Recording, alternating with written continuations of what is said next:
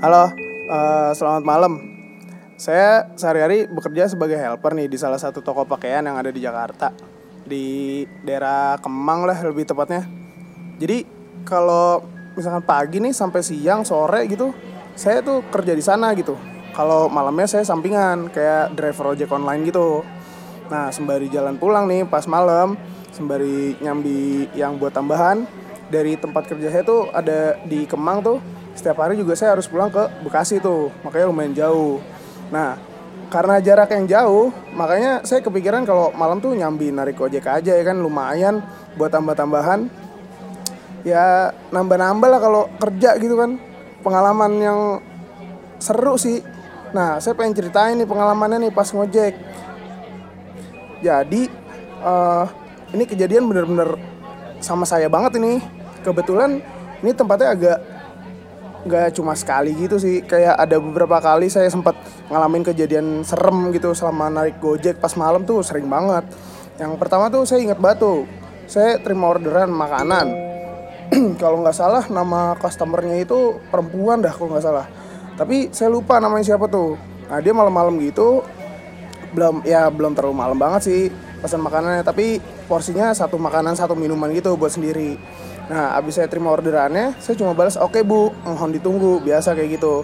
Tapi dia nggak bales tuh. Saya mau biasa aja kan, emang ada tuh pelanggan-pelanggan yang kayak gitu tuh modelannya. Ya, saya beli aja dulu makanannya kan. Begitu jadi, saya sangkutin aja tuh di deket bawah tuh di motor makanannya. Saya berangkat ke rumah yang mesen tuh langsung. Nah, terus berangkat tuh, terus pas udah mau sampai tuh kok kayak masuk jalan yang kayak sepi banget, terus kiri kanannya tuh kayak ilalang. Wah, serem banget dah. Pokoknya masuk dari gang, bukan gang yang sempit banget, tapi ya gang, ya bisa dibilang gang lah gitu, lurus saya jalannya. Nah, lama-lama jalannya makin gelap tuh, makin belok-belok. Nah, saya tetap ikutin mapnya aja tuh. Tapi akhirnya berhenti di ujung jalan buntu yang saya bilang kiri kanannya tadi ilalang tuh, pohon gede. Nah, itu berhenti udah tuh. Mapsnya berhenti di situ tuh, mentok ada pohon gede di kirinya. Nah, di depan itu ada tembok rumah orang kayak gede banget tuh, tinggi banget temboknya. Nah, karena saya bingung tuh, saya turun dulu dari motor, saya celingak-celinguk aja tuh kanan kiri ngeliatin.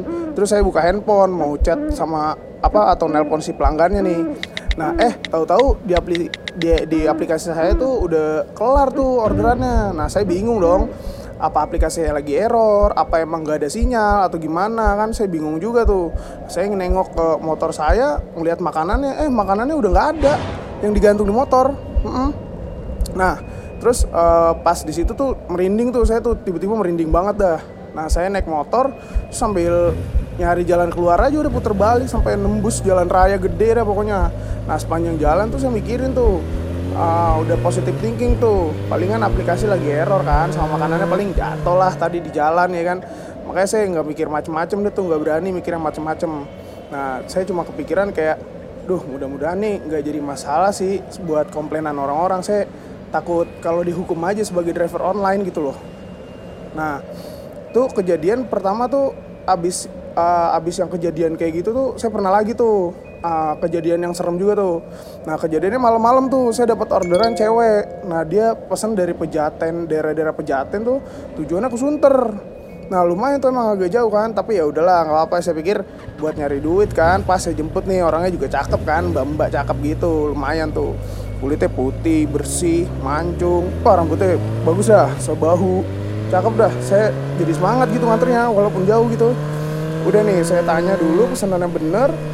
Dia jawab biasa aja gitu. Nah, terus akhirnya dia naik ke motor. Nah, di motor gak banyak ngobrol sih, dia banyak diemnya. Mungkin dia capek kali ya abis kerja. Sama saya juga grogi nih, soalnya cakep banget kan, namanya ketemu cewek cakep gitu kan. Saya cuma sempet nanya aja, "Malam amat mbak pulang kerjanya?" Saya nanya gitu doang tuh. Nah, terus dia cuma jawab, "Iya." Nah, gitu doang. Nah, terus ya udah, saya lihat spion sekali ngeliatin ceweknya. Wah, cakep nih, saya sering ngeliatin gitu di spion ya kan. Nah, sembari saya juga ngeliatin map di handphone, udah ngelewatin warung, udah dekat sama tujuan dia, biar basa-basi ngobrol lagi. Pas udah dekat saya ngobrol nih, saya tanya, "Belok kemana nih mbak?" Saya nanya gitu tuh. Terus dia nggak nyaut apa-apa dah, nggak denger saya pikir tuh dia nggak denger saya nanya gitu. Nah pas saya penasaran nih, saya ini pas ngeliat spion, nah si mbak-mbaknya udah nggak ada, udah nggak ada dah, bener-bener nggak ada. Nah saya heran banget tuh di situ tuh, saya berhenti dulu, terus saya turun dari motor nih. Nah jalanan tempat saya berhenti itu emang gelap banget tuh, karena emang malam juga kondisinya. Cuma ada satu lampu jalanannya, saya di bawah lampu itu aja berhentinya biar terangan gitu dikit. Saya lihat sekitar nggak ada siapa-siapa deh tuh, udah sepi, heran dah tuh sambil takut. Saya naik ke motor lagi, terus saya udah tarik gas, saya udah ngebut aja udah ke warung dah pokoknya yang ada di ujung jalan tuh, saya lewatin dah pokoknya sampai ke warung tuh.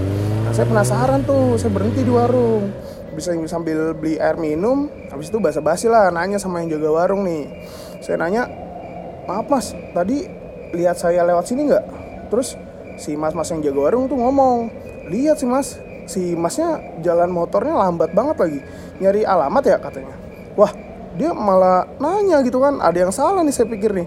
Nah ini kan saya bawa penumpang, nah dia bisa mikir saya nyari alamat dari mana gitu. Akhirnya saya tanya lagi, mas nggak ngelihat tadi ada mbak-mbak gitu saya boncengin? Nah terus dia jawab, oh masnya sendiri. Nah dia ngomong gitu. Nah tiba-tiba saya merinding banget, udah takut di situ tuh, bingung juga kan. Kalau misalkan emang itu setan, nah itu cakep banget dah, diajak ngobrolnya juga bisa, ya kan. Heran dah pokoknya, itu setan tuh cakep banget gitu. Nah udah, habis itu saya langsung minum aja udah. Terus saya nanya lagi tuh ke mas-mas yang warung tuh, mas itu tempat yang di sana ada satu lampu jalan, itu tempat apaan sih? Yang tadi saya berhenti tuh. Nah terus dia jawab, oh yang itu rumah duka mas, tempat naruh jenazah sebelum dikuburin atau dikremasi. Nah udah, habis itu pas denger kabar kayak gitu, saya udah buru-buru pulang aja. Pas di rumah ada telepon tuh di handphone saya. Pas saya angkat dia ngomong, Makasih ya mas, udah mau nganterin.